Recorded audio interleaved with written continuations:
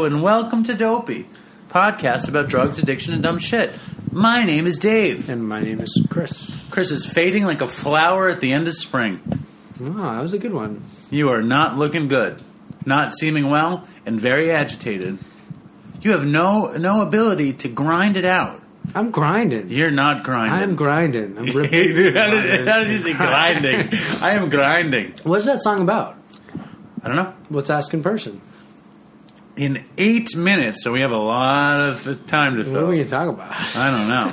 I'll tell you this story. In 8 minutes, we're bringing on the lead singer of Three Dog Night, the author of Three Dog Nightmare, Chuck Negron. I'm very excited. Me too. I've been reading this book for like a fucking month. Have you been listening to the book or reading No, I read it. You literally read it? I read the whole thing. Wow. Is it available on audio tape? No. Audio tape? Is that what they're called? No, they're called audiobooks. Or audibles. Yeah. Yeah, they sent me an autographed copy of it. I'm super proud to have it. I don't know where it is. Oh, wonderful. So we're going to have a picture of it to show the Dopey Nation. The book is coming out. That's part of our talking point. Now, how did you think about getting this guy on? How did I think about getting this guy on? Back in the day, one of my favorite shows ever was VH1 Behind the Music. Yeah. Did you ever watch that show? Yeah. VH1 Behind the Music might have been between VH1 Behind the Music and Artie Lang and Life and Addiction. That's how Dopey happened. Yeah. VH1 Behind the Music, man. That show was the perfect show for me. I remember I would watch every episode. It basically showed a life of a band, the rise and fall of a band. And I live for rise and fall stories about anything. But and I'm a musician, the rise and fall of a band, you know, like there's no better behind the music than like behind the music on Poison or something. Yeah. Some band that had like 5 hits and then they all shot coke and shot dope and disappeared. Yeah. You know, that is my... That's what happened to Poison? No, that happened to Motley Crue. Yeah. Poison, they were alcoholics, but the lead singer was a diabetic, and they turned on each other, and they fell apart. Okay. But also, all of those bands came up in the video age, so it's like there's a lot of great footage. Three Dog Night... Three Dog Night, I think, got together in 1968 or 69, and... they were the biggest band in the 70s. Literally. They were as big as the Eagles or Fleetwood Mac or any of that stuff. And I think by 1975, Chuck is going to tell the story, but he wound up so fucked up on heroin, and Danny Hutton wound up fucked up on alcohol and other drugs. Chuck will set it straight that they fell apart. And then when they got back together, the reason that the Behind the Music was so good, though, is because I don't think there is a bigger junkie in rock and roll than Chuck Negron. I mean, I think... So you watched him on Behind the Music and you were like, you remembered him and you were like, I got to get him on Dopey. No, I didn't see the Behind the Music in 20 years. Yeah. Why did it come to me now? Yes. Well... I'm a big fan of music, you know? Yeah. And I think what happened was listening to my music, and I started listening to the Three Dog Night song One. You know that song? No. But I'm going to play it. Why not? And I was like, and it popped in my head. Chuck Negron popped in my head. And I took the, what you always do is you try to contact people on Facebook. And, like, where the fuck is, I didn't know what Chuck Negron was doing, so maybe I could get a hold of him on Facebook. And I wrote him on Facebook, and I never heard back. And then weeks later, his girlfriend wrote me back on Facebook, this woman, Amy. Yeah. And she said, well, what is your podcast like? And I told her what it was like. Yeah. And she said, well, do you have an example? And I got nervous, because it's like, you know what our show is like. Yeah. But we had just done the Matt Pinfield episode. Oh, okay. So I told her to listen to the Matt Pinfield episode, and in the Matt Pinfield episode, we took care of Matt. Yeah. You know what I mean? We made him look good. It's very music-y. Very music-y. And he said, and they were like perfect. And then I also remembered back in the day, Chuck was on the Howard Stern show and told some of these ridiculously terrible junkie stories on the Stern show. How old is this guy? He's got to be 73. Oh, wow. Okay. He's got to be 73. Yeah. And I don't want to ruin any of the story because it's like there's a lot of good stories. No, you answered my question. And this is my other. He has like 5 ridiculously big hits, but this I love. Jeremiah Was a Bullfrog when I was a kid. I think that was my first favorite song. Yeah. Because like that initial Fender Rhodes I remember hit. listening to it as a kid, playing pool at my uncle's house and drinking Coke and listening to that song. Shooting coke with your uncle and listening. Drinking Coke. Running some coke No. in the pool. Hold on, this is the other song.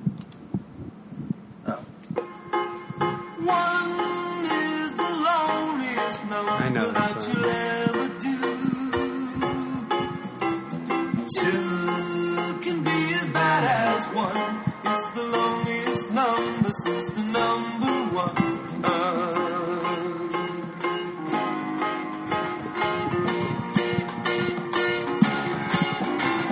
No is the saddest experience you'll ever know. Anyway, I'm just psyched to have him on the show. He's been sober, I think, 22 years, All right. something like that. Let's give him a call. Let's give him a call. Yeah. All right, I should have had his number set up. Can you pause it, please? Is this Chuck? Yeah, how you doing? How you doing, man? Good, good. My name is David. Are you recording? I'm recording. Oh, It's we're going. recording? We're live. We're going. I'm with Chris. Hey, Chuck. What's up, man? Hey, how are you? I'm good. You in Los Angeles? Yes, yes. Yeah, just kicking back today. I have my girlfriend's sister and nieces and nephews here, so we're just kind of relaxing. I heard you were supposed to go to some sort of theme park today, and we held you up or something. Is that Yeah, they went. Yeah, they took off, and they're now on some 2-hour ride. I'll tell you, I don't want to do anything for 2 hours. Yeah. But at any rate, they're having a good time. I just saw a post on Facebook. It's amazing, you know. You see what people are doing. They post all the time. Yeah, it's weird, right? What do you think about it? No, it's cool. You know, it's, kind of makes you lazy in a way. Socially, you don't have to, you don't have to really check up. You just can find out, post back like, it makes things simple. So, Chuck, you are one of Dave's dream guests. He's been chomping at the bit to get you on the show, and I didn't know much about your music or your story, and Dave's just been telling me tidbits here and there, and sounds pretty wild. Well, it was an exciting time, a lot going on. I mean, things were changing. The 50s were very, very, very kind of close to the vest. People were very conservative, and when we got into the 60s, it all changed. The mid 60s, and so it was really a difference. For women's rights came into into play more than ever before, and the sexual revolution, and then at the same time, the pharmaceutical industry, as they are doing now, started changing things, and in many ways, not for the best, but they were actually just trying to help come up with something, with Valium and all these different pills. It was really a generation of pills as well, and a lot of different narcotics. So it was very it was like the Wild West. Right. And Chuck grew up in the Bronx. You grew up in the Bronx, right? Yeah, I lived first 18 years of my life. I graduated high school, and then I left and went to California, and been here ever since. He was a basketball star. He went to California on a basketball scholarship, and he was signed to a record label at the same time. Oh. And I've been reading your book on my commute in and out of work, and I'm loving it. I finished it today. I've read every page of this thing, and I had a really good time reading it, and I really appreciated the book, Three Dog Nightmare. Oh, good. I'm glad you did. Yeah, I loved it. And I wanted to talk about, I wanted to jump right in, because our show is all about drug addiction, recovery, the stupid shit we do. Chris and I are both recovering IV heroin addicts, just in case you weren't aware of it. and we tried. No, I wasn't. Yeah. Oh yeah, we're both in recovery, and we both used to shoot dope, and that's the nature of our show. It's like taking a look at drug addiction and all the stupid shit we did, and what's funny about it and what's entertaining about it. And I found like there was a lot of great stuff in your book to talk about, and getting sober too. Oh yeah, there's a lot of crazy stuff. Your first thing, your first drug was some kind of cough medicine, right? Yeah, I really had no reference to drugs whatsoever. As you mentioned, I was an athlete, and that was really my life. I sang because I loved it, and I seemed to always end up in a band. When I was 15, I made my first record because my friend, kind of grabbed me and put me in this band. But at any rate, I hadn't done any drugs, and I heard the kids when I had gone that summer.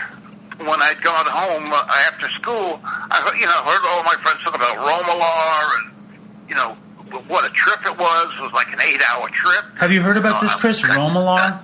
No. What's the chemical?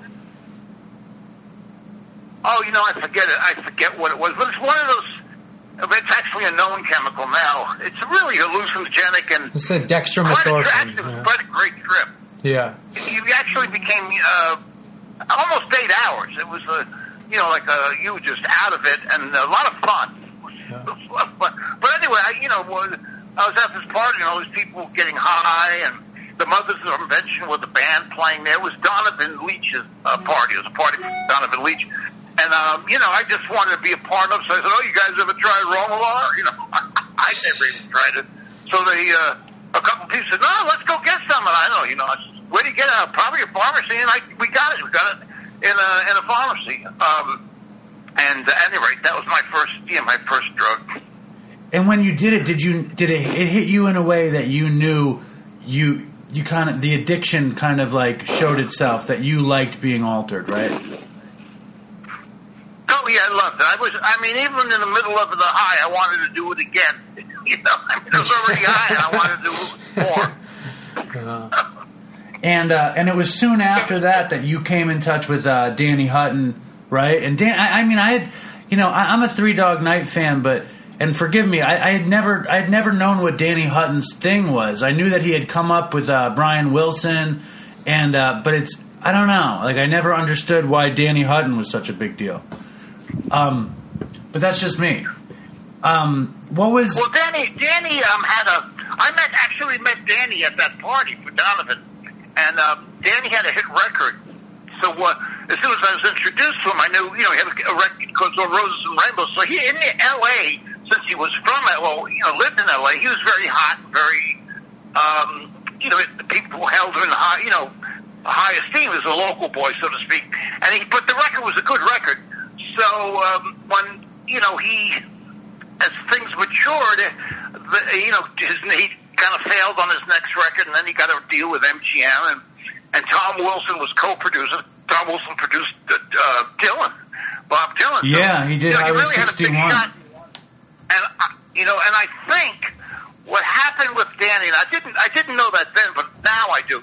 I think the drugs and drinking really interfered with him, because I went to one of the sessions, and I knew Tom from Columbia Records because I was on Columbia, and so Danny was asked to sing. He didn't think he was going to sing, but what happened back then was the people from AFTRA and they wanted to make sure the record, the people weren't overdubbing and all that other stuff. It was a different time. So the producer would go, or hey, you got to go in and sing, and you could hear he wasn't ready. And I went, oh shit, this is a big chance for him. Why isn't he ready? And I was out there partying with him every night, so I really didn't think about until years later. Well, he really kind of blew his shot. Unbeknownst to me and him, because he was not prepared because of drugs and alcohol. Right. So anyway, he became good friends with Brian, and Brian became our first producer under the name of Redwood. We weren't even Three Dog Night then, and because Brian and him were friends, and so one thing led to another one. He was really kind of lost because he could, the record deal was over. He, got Corey Wells together, and then tried to surround himself with really good people, which was a very smart thing. And then Corey wanted one more guy, so Danny said, "I know a great singer," and he called me. So that's how Danny got going. He really kind of was really important in putting it together. As things moved on, he became a real burden. But that's again drugs and alcohol. Was we just were kind of annoyed, but we didn't know that this guy has a problem. So it. So that was the Danny story. The poor guy was just a drug addict, and what was his drug? What? What was his drug of choice? In the book, it kind of sounds like he was an alcoholic, or like he did a lot of coke. Yeah, he was an alcoholic. But Danny and I, we liked Seconals and Duanol downers, and then Quaaludes. So Danny and I, at one point, we found a guy, and we got 5,000 Seconals. Wow. And I want to tell you 5,000 Seconals. Once I saw this, so we split it in half. And so he liked downers. Then we got to the stage where downers were no good because we were really messing up, And the cocaine was coming in because we started having money. So then it was cocaine and Quaaludes and drinking. I was never much of a drinker, but then I became a drinker. So it was pills. Cocaine, drinking, and that's about it, for Danny. And then as time, and earlier Danny and I would take LSD because we knew, Owsley, and we get the pure stuff. So you knew Owsley? Yeah. They'd go to his place, and he'd sell it to us, and it was not illegal when we got it. What year was that? Guess what? 67? So were the Dead hanging around then? What was the deal there? No. We were LA group. I know, but the Dead actually were in Los Angeles with Owsley and Watts and stuff, and Owsley was making them eat all this raw meat and shit, and he was producing acid. Yeah. No, I never know. I didn't know the Dead. I mean, I did shows and I met the Dead, but I did not, they weren't a part of our, our circle, So, I didn't know them. Oh, right on. I love all these stories. You guys hung out with, like, Steppenwolf and Vanilla Fudge and those guys, right? Well, those guys were, Steppenwolf was the opening, not the opening, with our management company. So we got to open for them when they were selling out, 20,000 seat arenas, 18,000 seat arenas. So we got to open for them, which was our break. They really gave us our break. And I don't know why they didn't fire us, because we kicked their ass every night. Every single night. And, the following year, we headlined in almost every one of those places because, the audience wanted us back. So, and then Steppenwolf finally let us go because, they just kind of saw, John Case saw this is not a good combination. So then we opened up Vanilla Fudge, and we became friends with them. They were kind of crazy guys and, nice guys. But our first tour was with the Flying Burrito Brothers. I love that band. Graham Parsons. Was he a mess? Good band. What a combo. I mean, it was just like night and day, two different bands. I mean, but back then you could have eclectic acts. They didn't look for acts that, they just looked for two good acts, and the audience, was they weren't conditioned to hear one type of music like they are on the radio today. Right. I mean, when our radio station, it went from UMass Tequila to Sugar. Everything was on one station. Well, everything was good then, Chuck. That was the difference. Everything was good. Yeah. There was a level of quality. Do me a favor, though. It was very eclectic, and you could grow as a listener, being introduced to things that you would not be today because you're just listening to the same song over and over. Right. Back then, what was because our show is a total drug debauchery show. When did you find that Three Dog Night for you became like a crazy drug time? When was the beginning of the beginning of that? Well, actually, there's many levels of crazy. I mean, the year plus that I was on the Seconals was horrific. I mean, I broke my nose 2 times. I mean, I used to fall. I crashed through a table, to the swine dive into a glass table. They were picking out glass for an hour out of my face. You went on stage with a broken nose, broken arm. There's pictures. Oh, yeah, a couple of times. Didn't you have to headline at the Forum? Germany, in Germany, I broke my nose on in the bathroom, the little glass that holds up. You put your cosmetics on the little glass thing that sticks out, and I put my head down and cracked my nose open. I had to have stitches, and I did a show that afternoon. It was like ridiculous. Totally. What was I thinking? What happened was when it really got dangerous, when it really got where I didn't care. I mean, I always wanted to do the shows. The drugs. I get up no matter how hungover I was. I wanted. I just couldn't wait to do the shows. But when the heroin came into play, of course, you know that when you get to a point that you're sick, you don't care what's going on. You just want to get well. So that point came where, it was really things changed, because if I was running out of dope, I had to go where I had to go to get it. Even if there was a show, and luckily, I didn't miss any until like right at the very end. What's that? I said, luckily I didn't miss any shows because I was sick and trying to get drugs, trying to get heroin until the very, very end of the band.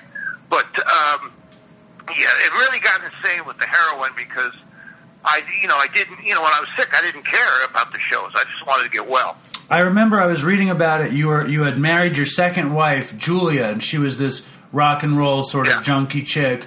Worked at the Whiskey A Go Go. Yeah. She was John Densmore, who was the Doors drummer's ex-wife, and he got with her, and they're snorting dope, and they're snorting $2,000 of dope a day. Oh my god! And someone is like, "Well, who are you selling it to?" Right? What was that story? Yeah. Well, what it was she was a pig. she could do more dope. I'd fall asleep and she'd steal my dope. But back then, the dope was really, really great China White, so we just could sniff it. We could put it on our food and our soup. You know what I mean? You didn't have to shoot it up. Did you put it in your soup? We had all we wanted. Chuck, did you put the dope in your soup? You could put a little dope in, in your soup in the morning. Make sure you get a good nap. We just did that once because I saw it in a movie. But at any rate, we could sniff it. It had a great drip. I mean, this is terrible. But it had a great taste. And so we didn't have to shoot it up and didn't start shooting it up. But that's why we did. The most we got was a quarter ounce of heroin a day. Oh my God. We just using it, and our tolerance became so ridiculous that I eventually had to go in the hospital. She wouldn't go in to get a detox so I could bring my habit down. Right. Another thing that amazed me in your story about that time, you guys were copping at the same place that was that Wonderland house, right? The John Holmes story. Yeah. Would you remember the movie? Yeah. Would you tell that story a little bit?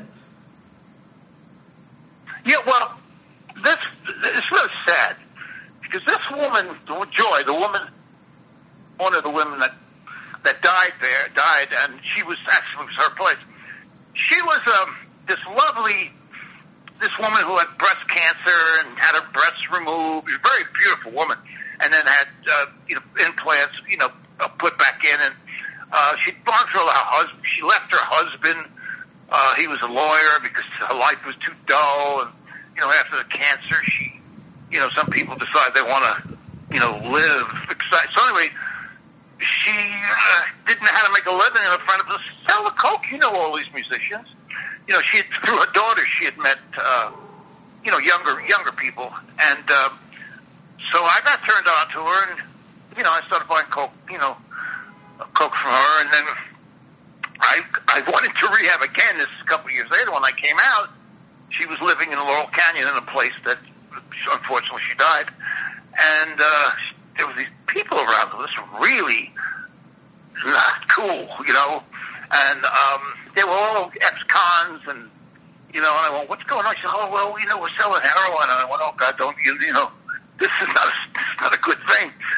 And so at any rate, I started buying my heroin from her. And then one day I saw John Holmes over there. The porn star. You know, I went, you know, what are you doing with him? This guy's a real, you know, he's kind of an informant and a crazy guy. And she said, no, we got him on the show. Anyway, the whole story in the movie, how he mentions, you know, Eddie Nash. Whatever his name was. Yeah, and you know they go rip him off, and you know, and then the gun went off, and the bodyguard was shot by accident. So when Eddie told them, Eddie Nash, when he told him to go back and teach him a lesson, you know, this bodyguard, you know, had been shot. He wanted to kill him, and at any rate, they did. They killed them all. They killed them all. Actually, my wife Julie, because we lived right over the hill, found them. She's the one that found them. It's insane. And she called me. She actually called me from the house. She said, they're all dead. And I went, what? And I went, they're all dead. Holy shit. I said, well, where are you? She said, I'm in the house. I said, get out of there. I mean, you don't know the killers could be there.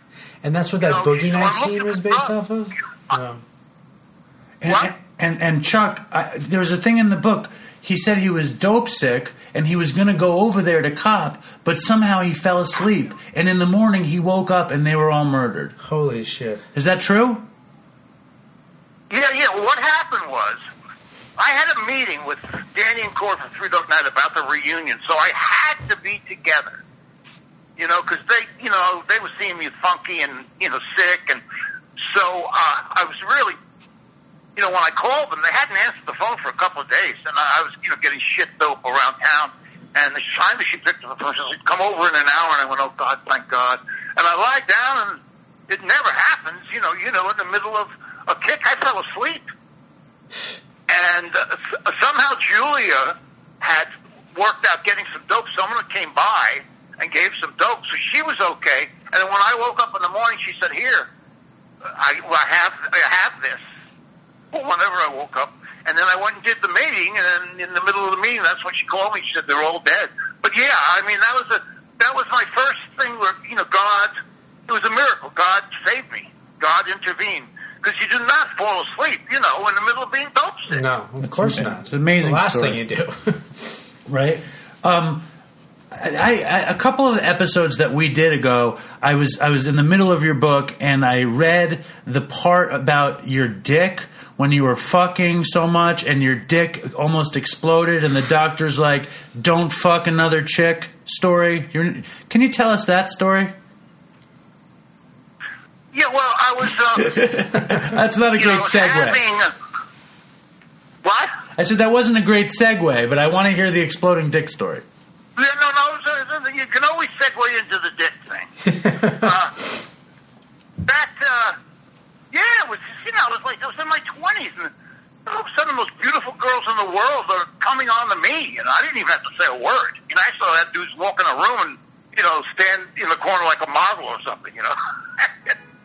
Anyway, so I'm having this ridiculous amount of sex, you know, 4 or 5 girls a night. Yes. You know, and so anyway, I become very chapped and very sore and dry, and it starts to hurt. And then, you know, and then all of a sudden I notice my penis is swelling up.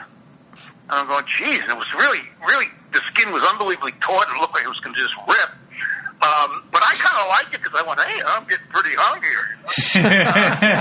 And anyway, so I went to a doctor. And the doctor thought I was an obsessive compulsive, jerking off all day. So, and I couldn't convince him it was sex. He said, no one has that. Anyway, he gave me a salve and he ran some tests. And he said, you know, I think beyond the skin thing, you have a serious problem here. You have damaged the nerves. So the blood is, when you get an erection, blood comes in, and then when it goes down, the blood goes out. All the blood is not leaving.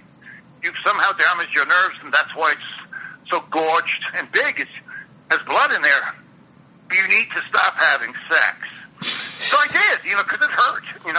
I did, and then one day this beautiful girl was just there, and it was like, oh God, and so we went back to room. We had sex in the middle of the sex. I swear to God, this is the truth.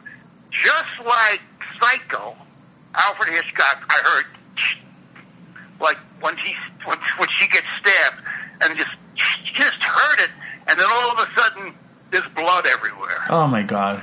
And the poor girl screaming like a man, just screaming, and they rushed me to the hospital, which was the people at the hospital. Once they stopped the bleeding, had a great time laughing at me fixing my dick. Oh my God! It's crazy. Everyone's coming in so much. They were messing with me. All of a sudden, this is a teaching hospital. Everyone's in there. Yeah, so what you do here is, and they're all looking at me giggling. So they had to stitch me up. The skin had just got so taut that it split. It just split right down the middle. It's a real catch-22. You have a medical condition that makes your penis huge, but you can't use it. Yeah, exactly. That's life. We call that life. Yeah. So, so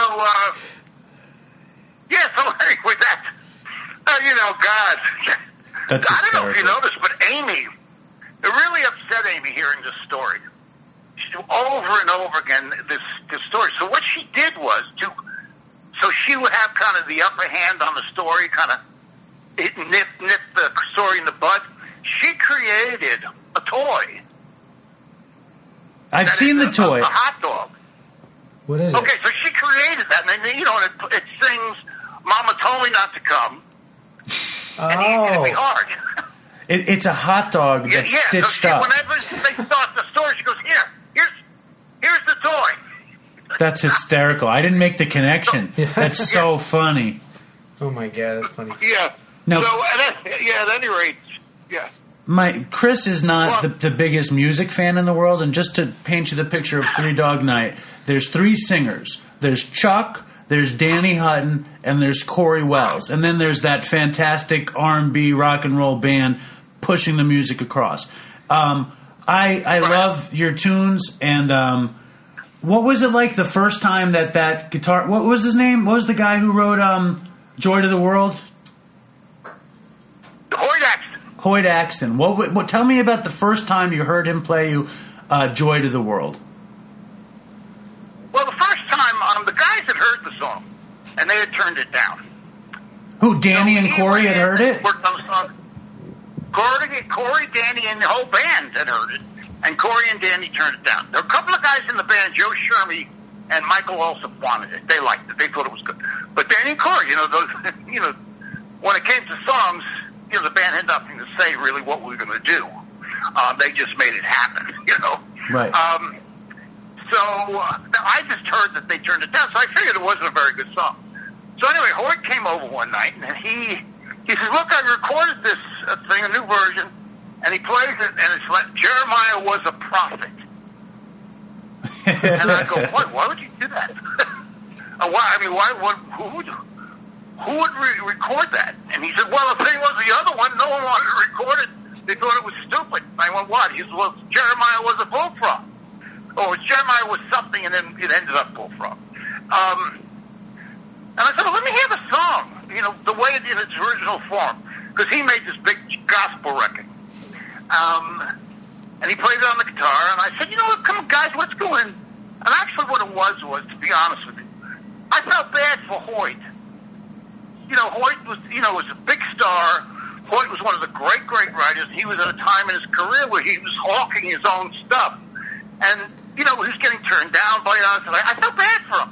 So I said, guys, let's go in and fool around with it. That's when we fooled around with it. It's just one of those things that started really happening. So we recorded it right then. And, we did it. And then when we just we're putting vocals on it with the guys, actually the band is singing, Danny and Corey show up, and they're kind of a little annoyed that we're doing this song because they turned it down. But they can't not admit it's sounding good. So they said, well, okay, let us sing the backgrounds too. So they come in, and of course with the three of us singing, it became 10 times better, just the harmony. And then, we gave it to the record company, and, that was that. We kind of worked through, a time where, you don't know a song, when you're not sure about it, go in and sit down with it and work it out a while. You never know. It might work out. So we get the call it's going to be released as a single, and Danny and Corey not happy at all. They said, they're making fun of the song. So I said, guys, come on. Anyway, it comes out. This song is so big that we are not eligible for the Grammys because it came out too late. But the song is so big, they invite us to perform it as a guest on the Grammys. Huh. Never happened before. Huh. Well, Chuck, that's so we do. The following year, it's up for several Grammys, including Record of the Year, and on my Best Vocal Performance. I don't even think they have an award anymore. And that song, anyway, it was number one for 6 weeks, and sold. I heard it was like 8 times platinum, something like that. One of the freakiest songs to come around the years as far as success. So you never know. You never know. Well, that song, the production on it is so crazy. Just when it starts with that electric piano and you just belt it out. I mean, I remember I was a kid and I heard that song and I was just like, "This is my favorite song." And just break out dancing. It just hits you like that, and the production, it's just so magical and it feels so good. It's amazing, and I think that's a quality of your singing too. I think when on those songs, on like one, you capture a feeling that's just undeniable. Like that song is so haunting, and Jeremiah is so feel good. It's like you have this quality that's just incredibly infectious and amazing, and it's really cool. Oh, thank you. You're welcome. Great band. We really had quite a band going. Great live band too. Yeah, kick ass. I mean, they toured the world. Tell Chris the story in Japan when you guys got into all those problems in Japan. Well, Japan was the first place that we ever landed. There were thousands and thousands of people at the airport. Like the Beatles, we'd never seen that before. So we were kind of feeling pretty good about ourselves.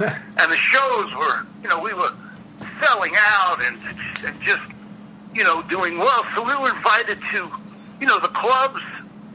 The clubs at night, we got pretty, pretty wrecked. I got wrecked and took one of the limbos and thought I was going into the hotel and went into a Buddhist temple inside with the car. It wasn't. They wanted me to leave the country, so I had one more show. They said after the show, out of here, and so I did. Fortunately, I'm allowed back. I'm allowed back now. But the Japanese are so gracious, and they were so patient with us, as they were with many other acts. But that was a time in Australia. When we went to Australia, they wanted to do cavity searches with us. Oh my and we're God. going, what? Because evidently Paul McCartney and Joe Cocker come through with drugs. I think just pot. And so they were, fed up. And these guys literally were, doing terribly uncomfortable stuff. And the other thing about it is you find a lot about people. We all went through, and I came out, and then I noticed Danny getting back on the line. He wanted to have another cavity search. I want to hear the story where you're on some trip and you had to sacrifice your tooth to keep you from getting dope sick. Oh man, these guys are all over me. I mean, they were intercepting packages. I was sick. I was sick, and I had a show coming up, and I said, what's wrong? And I said, I've got an infection. I need a tooth. And, I went in there, and, I can't believe the dentist, took it, because the tooth I picked, he went, you can't lose that tooth. Let me fix it. That's an important tooth. And I said, I think I want it out. And I don't know why he took it out, but he did. And I got a prescription for drugs, and I was okay. I lost the tooth that I needed the rest of my life for 2 days of medication. You know what I'm saying? What did they give you? What did they give you for it? Gave me codeine, and actually I got a couple of Dilaudid. There you go. I talked the guy into it. Really low pain threshold, and that, when I'm singing, but I just, he knew. I think he knew. Just get me. He's the one to be out of there. So, but in the when the band was over, when I left, in the early '80s, I had been busted. I was getting ready to go to jail, but I was out for for some time. And then when I got out of jail, I was on probation. I had drug tests all the time, so I had to cover up the drugs I was taking. So I go to this other dentist who would kind of try all these new different things on me. It's kind of like his guinea pig. And he was nuts. And then he'd write me scripts. And one time he was getting ready to put Novocaine in my mouth, and he stopped. He stuck it in his leg, and he shot himself in the leg. He goes, I can't stand this. The leg hurts so much. I went to myself, oh, my God, he's nuts. Not I'm nuts. Right. He's nuts. So anyway, that's how I got a script for codeine and sometimes more powerful stuff. For some reason, when I read this book, my favorite story out of all the stories was the story where Julia, you are living. I mean, Chuck really went to shit. Forgive me. He wound up living in the streets. He wound up living at a dealer's house, and things were really bad. But at that point, Julia, his ex-wife, had let him stay with her, and Gregg Allman was visiting. When I read that story, I started laughing hysterically on the Long Island Railroad. Could you tell the Gregg Allman watch story? Because I love that story. Yeah, well, I'm in the house taking care of the boys. Julia's on the road with Gregg, and the front door opens, and it's Julia and Gregg, and the tour's over, and she says, we're home. You can go now. I said, I have no place to go. She goes, oh, yeah, okay, you can stay here. And Gregg comes in later, in the living room while watching TV, and he goes, Chuck, I'm really worried about you. And I'm going to myself, oh, my God, Gregg Allman's worried about me. That got to be really bad if Gregg Allman's worried about me. Jesus Christ. This guy's a crazy person. So anyway, really pissed me off, actually, the way he was talking down to me. He didn't mean any harm. It just was me. I was just, so that night, I'm in there, I'm hearing him and my ex-wife in the bedroom carrying on, and I'm going, how the hell do you ever get here? So instead of, looking at myself, I'm getting pissed off at Gregg Allman. So early in the morning, I walk in the room, and they're both out. And, I walk up to Gregg, so I take his wallet, take his money. Then I see a watch, and take the watch. And I go and I take the watch to a pawn shop, and then the guy goes, "Oh, there's an inscription here. Are you Gregg?" And I went, "No, that's Gregg Allman." He went, "What?" I said, "Yeah, it's Gregg Allman's watch. He needs a couple." But anyway, so the next morning, Gregg comes. He goes, "You took my watch?" He didn't even know the money. He didn't realize the money was. You took my watch? And I said, what are you talking about? I think I saw the dog with it, though, in his mouth. I remember saying that. And he went, that dog, that watch was a gift. Anyway, so years later, when I get sober, I bought Gregg a watch. I bought Gregg a really nice watch. And I have Gregg engraved on the back. For the watch I stole from you, Gregg. Blah, Chuck Neville. And I had to send to his people. I never even got a message. I didn't even know if he got it. And then his girlfriend, his latest girlfriend, who was living with him, I ran into, and she says, that watch you got, Gregg? He shows it to everybody. So I went, oh, fantastic. So he got it. I love that. I love that story. My favorite thing is in the book. You said I should have robbed him the night before because he had more money in his wallet, which I just love that. Yeah, he did. Now, please, we have a ton of drug addicts who listen to our show and would love to get clean. And you were the worst junkie that ever walked the face of the earth, and you're clean, what, 22 years or something, right? 26. 26 years. Awesome. So how'd you do it? Yeah. Well, I spent 13 years in and out of 37 rehabs. 37. Chris went to 15. Yeah, you got me beat. Yeah, 13 years. And, but some of them I went through a couple of times. I'm 37 different. At the end of the thing, all the rehabs and detoxes and methadone, almost 100. So, at any rate, I finally have to... Hold on 1 second. Catch my breath. So, at any rate, I got up to... You want to take a second, Chuck? We're cool. We can give it a second. Yeah, okay, yes, I'll take a second. Anyway, so, I'm told by this doctor that the only place he will help me get into, and my sister-in-law takes me to this doctor, and she's just trying to help me because I'm dying to weigh 126 pounds, and I have 15 teeth left, and I now have hepatitis A, B, and C. So, this doctor says the only place I'm going to help you get into is Cry Help because it's a no-nonsense place. All these other places treat you like you're special, and you're not, and, you're so charming, all of a sudden you're Mr. Charm when you're in detox. But how's that a detox? You're a dick. So he sent me to this place, Cry Help. And Cry Help had a contract with the prison system, had a contract with youth authorities, so little gangbangers, ex-cons, and they had over 50% free beds. So there was a list that went on for months, but you could get a free bed still that way, this place. Only place around you can get a free bed. And for 8 months, not just 30 days. Yeah. So I went in there, and it was tough, man. I mean, there was no medication. You kicked cold, and they had people with me. I had an ex-con with me that said, "You're not leaving on my watch. I'll kill you before you." Thank you very much.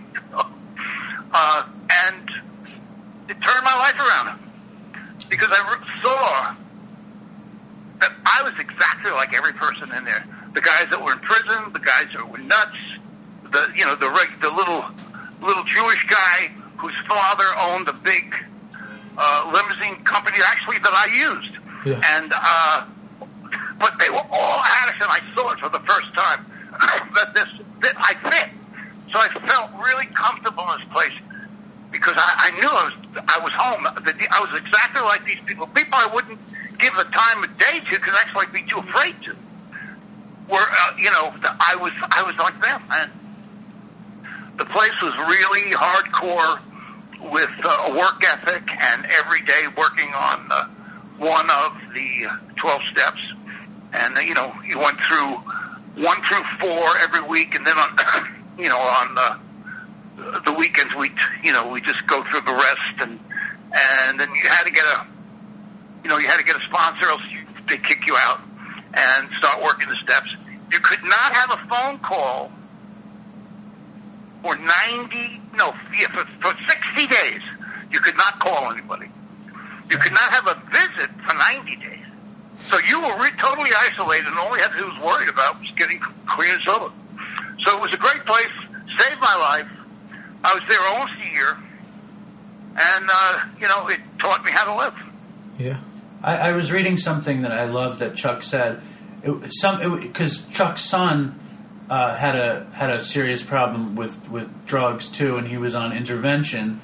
And Chuck was saying that short-term treatment just doesn't work for most people. Yeah. And that they need to go long term, or else you're just in that revolving door. Yeah. Didn't you find that true for yourself? Yeah, same thing. Chuck, I went through Impact. You know Impact? It's in Pasadena. It's kind of similar to Cry Yeah, Help. I was in Impact 3 times. Yeah, Impact's it has a sort of a similar model to Cry Help, and it was the same sort of milieu you were talking about and stuff. And I agree with what Dave said. It's 30 days, they call it the spin dry, and it's just that cycle of it's how you end up in 37 rehabs. You need to go away for a while. If you've been doing it for a long time, you got to spend a long time somewhere. Yeah, and it's sad that not many people, see a lot of the companies that now fund these, they have insurance. They only do 28, 31 days. To get even 60 or 40 is a miracle. And like you just said, you spend a lifetime using drugs. Your brain isn't even close to being right in 30 days. Right. You're just physically away, but the obsession is still hidden right there. All the dysfunctional behavior is still there. That takes months, if not years, to get rid of. And it's really, really hard to just go in there for a short period of time and come out and think you're going to be successful. Right. How's Chucky doing? Impact. Chucky's doing great. Well, he was just here, but very, very sad. This thing never ends. Chucky got clean now, just over a year ago, so it's not that long, a year and a half now. And in that period of time, the mother of his child, his love of his life, OD, died. Oh, my God. So Chucky was this year for the memorial, and he looks great. I've never seen him weigh that much. And he looked great, and he's doing great. He's really doing well on the job he's worked on for a couple of years. And it's, really, really it was great to see him, because he had the road I had. Very, very hard road, to find his way to being clean. So, it's a blessing. Thanks for asking. Yes, of course. And Chuck, I just want to thank you again, and I want everyone to know that your book, 3 Dog Nightmare, is out March 13th, and it focuses on life after recovery. There's a ton of photos and 11 new chapters, and Chuck just recorded a record with his daughters, right? Negron Generations.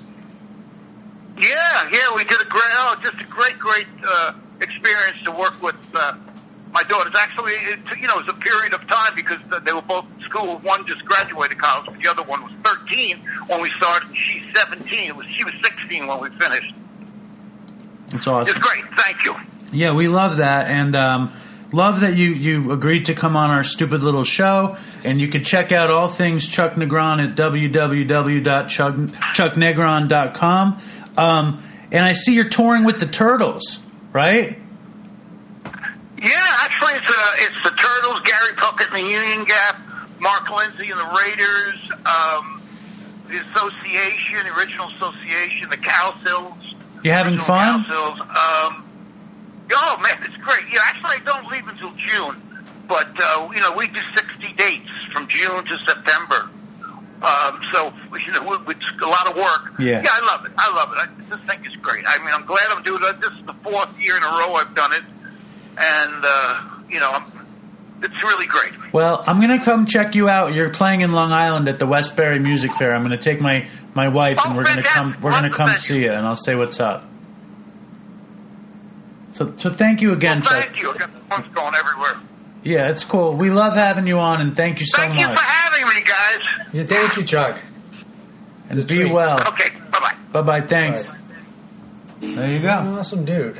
You like the story? Yeah, you had told me some of the stories, and I didn't really, particularly the engorged penis one, I did not believe it. I didn't really believe it. And then hearing him tell it, it's true. It's all true. Well, it's a trip. He dodged so many bullets, you know what I mean? He's lucky to be alive. Yeah, well, his band was like the biggest band in the 70s, and it's cool that he comes on our show, and it's also cool that he knows that he's just like the fucking homeless guy just next to him at Cry Help. The great equalizer. Yeah, no shit. Prediction is Yale to jail, baby. All right, before we go, what do you got? I'm going to read Sober RN1's review. You already read that. No, I didn't. Let me preface this by saying, as usual, that I still love you guys. Yeah. But drooling over Dr. Drew is not a good look, Chris. He may be an intelligent physician, but his work is biased. Drew says, use Suboxone to stay alive, but not if you want quality of life. I'd rather put you on marijuana maintenance. Dangerous, ignorant statement. I don't treat patients at the scope he does, but I live this life. I work with and treat others on Suboxone. I have 2 RN jobs, critical care, and a college instructor. I have 2 home businesses. I have a daughter in college. I travel frequently. I ski, I run, and coach others in recovery. I facilitate refuge recovery. No quality of life? Am I a total outlier? The only person doing well and everyone else on sub is wasting away. Imagine switching me to marijuana maintenance. You think my life quality would improve? If I'm the only person out there doing well, I'll shut up about it, really. I must be superhuman or something. I'm not even really an advocate to go on it, but I'm definitely against the negative stigma. Also, Drew, AA is great. Yay, 12 steps. But we don't have to live with that status quo. I don't even know what that means. We don't have to go to meetings that don't work for us or don't make sense. Staying silent to fit in and never making authentic progress. There are other options. Would it be so bad if AA started making changes to fit people's needs versus people changing, hiding, and lying to try to fit into their dogmatic meeting? Chris and Dave, you're better than this. Wow. I don't think we really are. Well, you know what's... Oh, let me finish. I love your show. I tell everyone about it, but I also tell them to skip that episode. A few times you guys tried to say how you really felt, but it didn't fit Drew's opinion, so you backed down. She spells backed like banked, but I know she meant backed. You're better than that, way better. Stay strong, Dopeys. Nation. You know what's funny, though, is that Drew wasn't saying 12-step only. He said mutual self-help, like refuge recovery, the meeting that she said she does. So he actually was supporting her. Well, I just wanted to read another point of view. Well, what do you think? I mean, I support Suboxone. I think people do live fulfilled lives. Do you think that?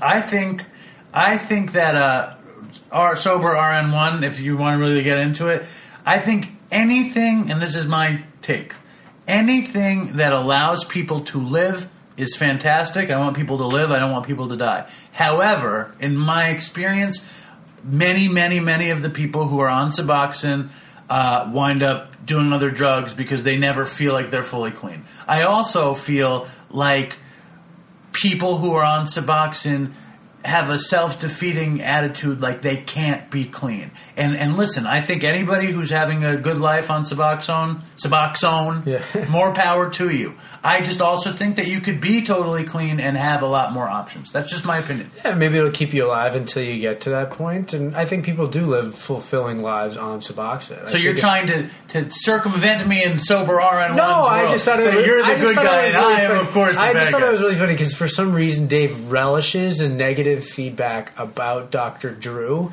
And so I know that he was excited to read this review, but I also know that Dave's personal philosophy is totally against what Sober RN just said, which is hilarious. Do I even have a personal...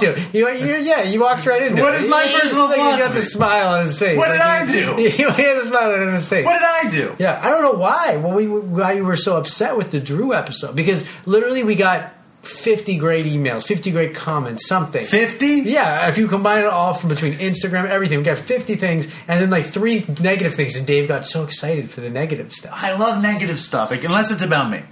If it's about me, I don't like it. If there was negative stuff about a different guest, you wouldn't like it. No, I don't know. What is it? There's just something about it. I don't know. There's something I like about it. I like, because Dr. Drew, is by far, all respect and homage to Chuck Negron, Dr. Drew is the biggest celebrity we've had on the show. I mean, he didn't sing Jeremiah Was a Bullfrog. What about Lilo Brancato? Oh, there is Lilo. Lilo. And who else? Matt Pinfield. Well, Dr. Drew, I think we have a baseline. And I also thought that Dr. Drew... You know, and I am very grateful that Dr. Drew came on Dopey. Yeah. But, I couldn't stand up to him. He overpowered me, and this is my way of, He was just so intense. It was overwhelming for you. Yeah. Yeah. Yeah. Yeah. See? I liked his intensity. Listen, it's like I said, it's like when you get fucked really hard, and you enjoy it. Have that ever happened to you before? that I've gotten fucked really hard and enjoyed it? Yeah. No. All right. Well, stay strong, Dopey Nation. Is that it? We wrapping it up? That's what it feels like. Ask for some stuff. You asked for some stuff. Make a plea. Right button. I make a plea for stuff. For followers and buy some merchandise. Dopeypodcast.com. We got t-shirts. We got stuff. Yeah, look at him. Yeah. What I really want is if you're listening to this show at this point, we should do this at the beginning. That's what Omar does. Yeah. If you're still listening to the show at this point, pick up your phone. The review is very hard to do. I would love a review. No, they've made it much easier, actually. They updated the podcast. Okay, so leave a review. But before you do that, follow us on Twitter, follow us on Instagram, and follow us on Facebook. And Reddit. What about Reddit? And Reddit. Yeah. Follow us on Reddit. Even though wait. Even though we all know... Wait. Hold on. No. Reddit is only for nerds. Just so we know. All right. Well, I'll meet you on Reddit, my fellow nerds. We have, my friend, a comment I got to read. A Reddit one or the Instagram? This is an Instagram comment, okay? Yeah. Are y'all ready for this? Okay. This guy says, "Hey guys, I just wanted to let you know, for the first, say, 16 or 17 episodes of Dopey, I used to do lines of cocaine while listening to your podcasts. Then after one of those 2 episodes, I realized how happy you guys sounded. I am now 4 months sober and listen to your podcast to help me realize that I'm not the only one with addiction and fighting it. I never would have imagined how much Narcotics Anonymous helped me. Seeing that there's people out there who are way worse off than me helped too. You guys are truly the best kind of podcast because you're not some Dr. Phil, never done drugs in your life piece of crap that judges people. You lived it and you beat it. You guys are true podcast heroes. Thanks a lot for helping me along the road. Best wishes." What's his name? I don't want to say it. Maybe he wants to be anonymous. Liam McGregor? No. Close, but no. Thank you. And Toodles. Heroes. Thank you, Toodles. You know, say Toodles this one time? No. I want to take a walk around the world. I wonder would it do me any good? Until I get some money in my pocket, then I guess I'll just have to walk around my neighborhood. But I want to be good so bad. Want to be so good, so bad, so bad. I want to be good so bad. Bad desire's all I ever had. And I want to take a ride up in the sky. Watch this airplane just pass me by. And I want to see a Lear jetliner take a dive, just to show all of these people what it means to be alive. But I want to be good so bad. Want to be so good, so bad, so bad. I want to be good so bad. Bad desire's all I ever had. And my shadow's getting smaller and smaller. And it's high noon where I stand. Shadow's getting smaller and smaller. And it's high noon where I stand.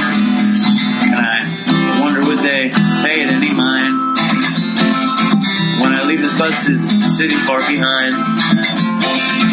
I'll take the high road, however far it winds, because peace and love are very, very, very hard to find. And I want to be good so bad. Want to be good so bad, so bad. I want to be good so bad. Bad desire's all I ever had. Damn it, all these suckers make me mad.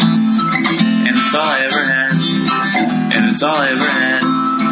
And these suckers make me mad, and I want to call my dad, and it's all I ever had. And it's all I ever had. And it's all I ever had.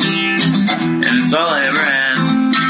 And these suckers make me mad, and it's all I ever had. And I want to call my dad, and it's all I ever had. And it's all I ever had. And it's all I